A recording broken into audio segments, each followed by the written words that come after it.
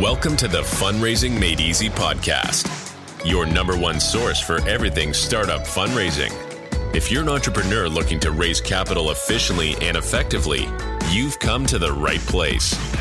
Here, we'll teach you how to choose the right team, approach investors properly, review startups, and answer your personal fundraising questions. Now, let's get down to business. Here's your host, Saminder.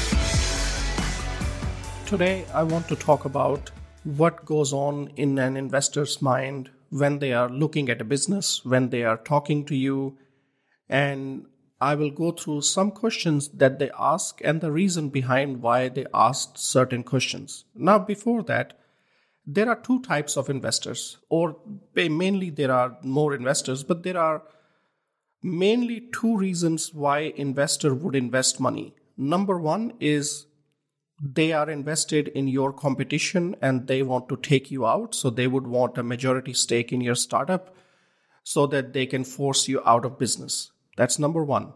And that's not the one we are talking about. We are talking about the other investor, which invests in you to make money.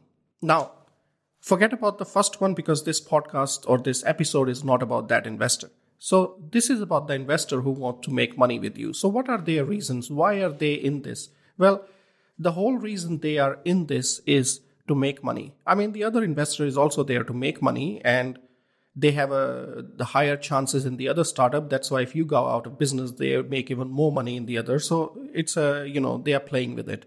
So in the end, they are all in for the money. And when they are looking at a business, now this is what you have to understand. You have to see from their perspective. So when an investor is talking to you, they are always thinking of making money. I mean, that's why they are there in the first place. It's kind of a passive income for them, and that's what they want. And second is they want to reduce risks, or they want to increase their chances of making that money that they want to make. And now when we look at different questions, more or less, these would be the reasons behind why investors would ask certain questions, why they would want certain information, and hopefully by the end of this episode, you would have a clear understanding. So next time when you talk to investor, you can already keep this in mind and already give them the right information early on to speed up the whole process for you. So you guys have heard or come across investors. What are some of the questions that they ask? I mean, one of the questions that we all hear is, what's your market size? Now, what is a market size? Market size is in a population, let's say if there is a population of, let's take an example of 100 billion. Out of 100 billion, how many people will use your product? If it is a toothbrush, how many of them will use it? The market is very big. If it is some tech product, maybe you're focusing more on the younger generation. So that's how many users would be out of that. That's your market size. So if there are, 50 billion people would use your product, then that's your market size. And usually you associate it with a dollar value or currency, and then you explain to investors in terms of money because, going back to what they are interested in is making money. So you would tell them if one customer is worth, or if your product is, let's say, €2 or $2 and 50 billion customer, then your market size is 100 billion. Now, if you are in a market size of 100 billion, this tells investors that the market is very big. So number one, then they get interested. Then next question they usually ask is, how much share can you take out of that 100 billion market? Like, what are the competitors and stuff? And here, you don't have to be afraid of competition. Competition is good. Now, the thing is, the bigger the market size, this is what investor is thinking, the bigger the market size, whatever share you take out of it is going to be huge. So let's say you take out, usually every startup says 6%, 7%, this and that. Let's say, and this is what investor is thinking, even if he takes out 2% share of the market, that's 2 billion revenue a year. Now that's interesting. And then That's like kind of, you can say, the bottom line. And then from there, of course, during the execution phase, you can start thinking, okay, how can you go from 2 to 2.1% to 2.5% to 3% and so on? How can you increase that market share? Because the more revenue your company is making, the more money your company is generating, the more investors will invest, and the more you can expand, the more you can make people aware of your product, So yeah, so it's when you talk about market size and how much share you can take, what investor is thinking, how much money I will make out of it. And the bigger the market size, the more money they can make, basically.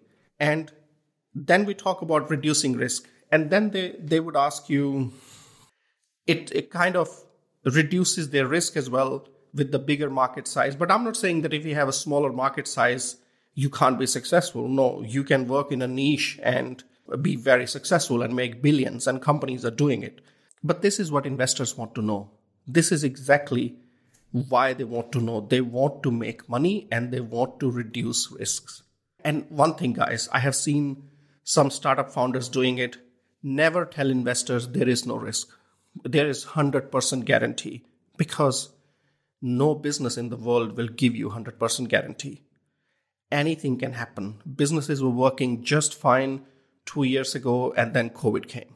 How many people went out of business? How many people lost their jobs? So this is something investors know. There is always a risk. And that risk is what they are trying to figure out when they are talking to you, when they are asking you questions. So asking about market size, asking about how much share you can take out of the market size. Or they would ask, who would you sell it to? Who would your customer be? And how would you sell it to them? So if you are a B2B business, they want to hear, how would you approach those companies? What kind of offer you will make? Because investors are very experienced people. So what they want to see, if what you are telling will make sense. And a lot of time, investors will advise you right there. Even if they haven't decided to invest in you, they will advise you that maybe you should change it a little bit like this. Your price point is too high. Maybe go a bit lower. Businesses will not pay this much.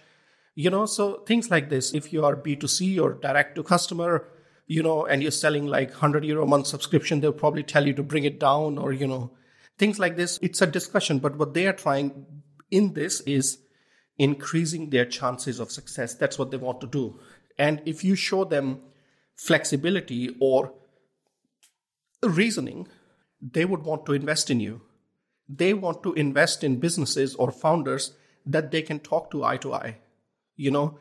They don't want to invest in stubborn founders, because today your stubbornness might come across that it's working in the favor of business, but it's a personality trait they see, and they see that you are stubborn, and if you think you are right, there is no changing your mind. And in the future, if they see you are going to do something wrong which will harm the company, which in return will harm their investment, they know that your stubbornness will stand in the way of them being able to stop you. So they will not invest. So everything investors ask or look is reducing risk. And this is what you have to keep in mind. So next time when you are in front of investor and you're talking about market size or how much share you will take or what risk you have, be clear with them. And keep in mind that that's why they are asking you these questions. Or another one, they ask, what are your numbers? What's your revenue in the last year? If you have generated some revenue, if you are pre-revenue, then it's a different story. But if you are revenue, and then if you are showing them month to month or year to year growth, why they ask you this question, they are checking if there was any downtrend in your sales, if your sales went down. Because if they did, then there was something that went wrong. It could be people got bored with your product. It could be this. It's a big risk factor for an investor. So if your sales have gone down and you don't have a clear reason, then that investor is most likely not going to invest. And I have seen them walking away, So the main thing that goes in investors' mind, and I'm just summing it up again because I don't want episode to be too long. So whenever you talk to investor, keep in mind that they are there to make money And every question they are asking you is for them to know what are their chances of making the money that they think they will. So be clear with them. Give them information pointed towards this already, instead of having them figure out.